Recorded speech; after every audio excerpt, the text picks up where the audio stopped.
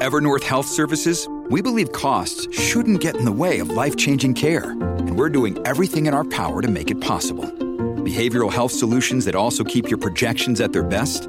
It's possible. Pharmacy benefits that benefit your bottom line? It's possible. Complex specialty care that cares about your ROI? It's possible. Because we're already doing it. All while saving businesses billions. That's Wonder made possible. Learn more at evernorth.com/wonder. All right, we're back into it with Buzz Hargrove, John Turley-Ewart, and Ernie Eves. And in case you're just returning to the planet, the Croatians eliminated England from the World Cup of Soccer, and they're going on to the final against France on Sunday. I was watching part of the game today. Mercifully, it didn't go into penalty kicks, but it was actually settled as a full-on soccer play. And I was at the Harbor 60 at the time with my friend Mr. Nicolau, the owner, and where the head of the police association, Mike McCormick, happened by. And I said, by the way, that letter that's been circulating from this rank-and-file officer, did you write that, Mike? And he denied it, but that accusation has been proffered here on this show because it's a PR war, and he's going after the mayor as well as the chief of police. And whether that's kosher to do or not, we'll discuss in just a moment. But I did want to say, that's why I go there, by the way, as much for the experience as show prep at Harbor 60. I do find all kinds of folks who wander by have stories to tell. It's one of those places. I mean, there's a real dynamic there. You must experience it for yourself. Beautiful patio out back, whether it's, of course, the ambiance, the atmosphere. It's all an experience. And all that parking, too, valet service. You've got the ACC. I still call it that, not the Scotiabank Arena. It's the ACC forever and a day. But they're right south of that, so you know where it's located in the historic Toronto Harbor Commission building. And well, it's just the experience that you have to take in.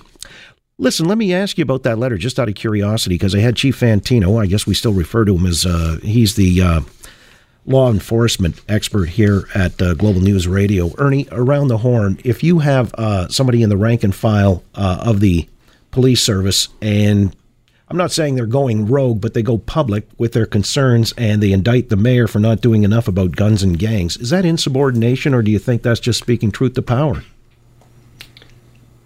Well, I think it's certainly somebody's strong point of view, and probably not just one individual. I think there's probably many members of the Toronto Police Services that probably share those opinions.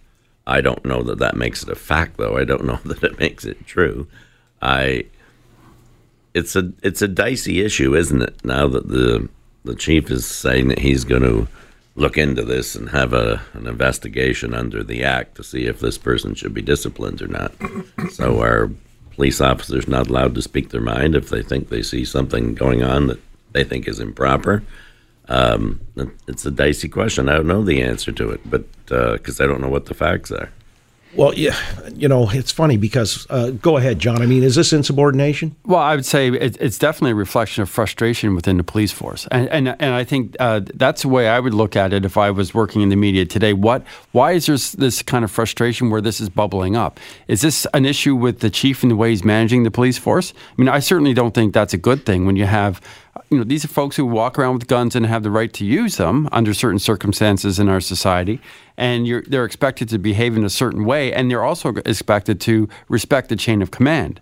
So, I mean, this suggests to me that chain of command, by some anyways, is being questioned, and there's frustration bubbling up, and the reason is, why is that? And what's going on within the police force and its management that kind of frustration is being reflected in these kinds of letters? By the way, as a member of the association, this is why I asked McCormick. He's the president. Buzz, you understand the union dynamic. I did say to him, did you write the letter? This sounds to me like a concerted effort where maybe there's a PR campaign being waged rather than one officer. Buzz would never do that. You would, Buzz. No, and I don't believe Mike McCormick did either. This is a very senior police officer. I believe he had 28 years. Yep.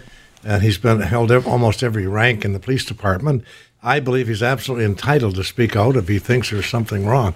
We take criticism from all over every day in some parts of our political system and parts of our life, and why should the police be so different, right? I could see if they were insubordinate, said, look, we're not doing this. Unless you hire another 100 constables or something, that would be insubordination. That would be worthy of investigation, but not a letter. written by a senior police officer. Well, McCormick was also telling me that, officers do get disciplined for various and sundry. There was an officer in his patrol car going down a laneway. This was a number of years back, and he saw a guy outside the back of the Persian Rug Company, and he was using a tennis racket, and he was beating on it. The cop rolls down his window, says, "You still can't get that thing started?" And cost him 3 days' pay. That's what he told me. So I guess this is something that in the age of social media, you got to be careful when they come and call you out.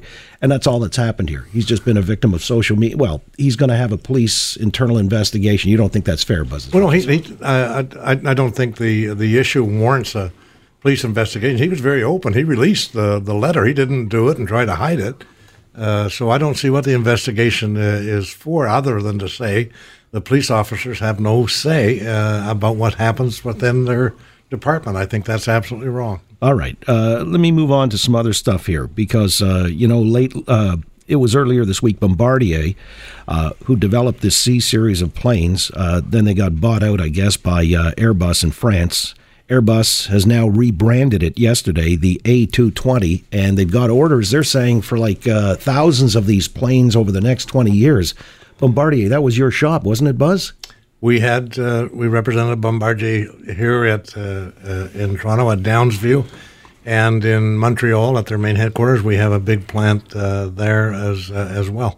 I think it was a good move. They really needed to get funding, and it was pretty clear that they weren't going to be able to get it from the banks and that. And so to sell a portion of it to Airbus and have Airbus take the responsibility for new development and all that, and to use the marketing arm of Airbus, which stretches around the world, to sell it, I think has proven to be good for the company and the workers. All right. Well, all this development going forward, but what about all the development that took place leading up to it? The R&D that Canadian taxpayers subsidized, John. Well, let's not call it a sale. I believe they were given it for $1. I believe that's what it is. I would call it the Merci beaucoup, Monsieur Trudeau deal, because I didn't realize we're doing a bilingual show all of a sudden. There's no question that Canadian taxpayers have put millions and millions of dollars into funding R&D into this company. And at the end of this entire process, what ends up happening is that money and the benefit of it gets transferred over to Airbus. Airbus has no obligation to hold jobs in Canada. And if there's particular tariffs that go up around the aerospace industry that Trump puts in place, what do you think Airbus is going to do? Remember, there's an American company called Pratt & Whitney. Right. They got twice as much research and development money as Bombardier. And I don't believe in that. As Bombardier, a Canadian company received, and Bombardier paid back every penny through jobs, paychecks, and taxes paid by, remember when we the workforce and corporate taxes. You and I don't really agree on this, because when taxpayers start picking winners and losers, that means one business gets taxed in order to support another business, and that's just not right. Okay, we were able to keep highly skilled jobs in our country because of the research and development arm of the government that supported the aerospace industry. It's one of our greatest success stories outside of Ottawa. But now it's disappearing. No, it's not. Oh, well, let's see. 10 years from now, let's see what happens. Maybe under new ownership, there may be a new flag outside the door, but that doesn't necessarily mean less jobs. Well, Ernie, what's your take here? Do you think it was like failed corporate welfare? Well, there's no doubt that John has a point. I mean, Canadian taxpayers have given probably hundreds of millions, if not into the billions, to Bombardier over the years. Quebec government, the federal government, all kinds of governments. And that's well and good, I guess, if you believe that there should be this aeronautics industry in Canada, that's fine. But when you go to sell the thing, then shouldn't there be some money coming back to the people that gave it in the first place? That's my point. I mean, Buzz has raised similar points when he's talked about trains and subway cars being made here. American company comes and takes it over. They shift the job south of the border. And what happens to the money? Shouldn't they have to pay it back? Well, I would suggest that maybe the same thing should happen here. All right. Again, Bombardier's still got major operations in Canada, providing thousands of jobs, and they buy parts. They have a very, very broad parts supplier chain that they put a lot of people to work in highly skilled jobs. So we didn't get taken to the cleaners, is what you're saying? No, I don't believe we have. I don't think the C-Series would have got off the ground any further than it had if we hadn't had somebody come along like Airbus. You can always question, should it have been Airbus or Boeing?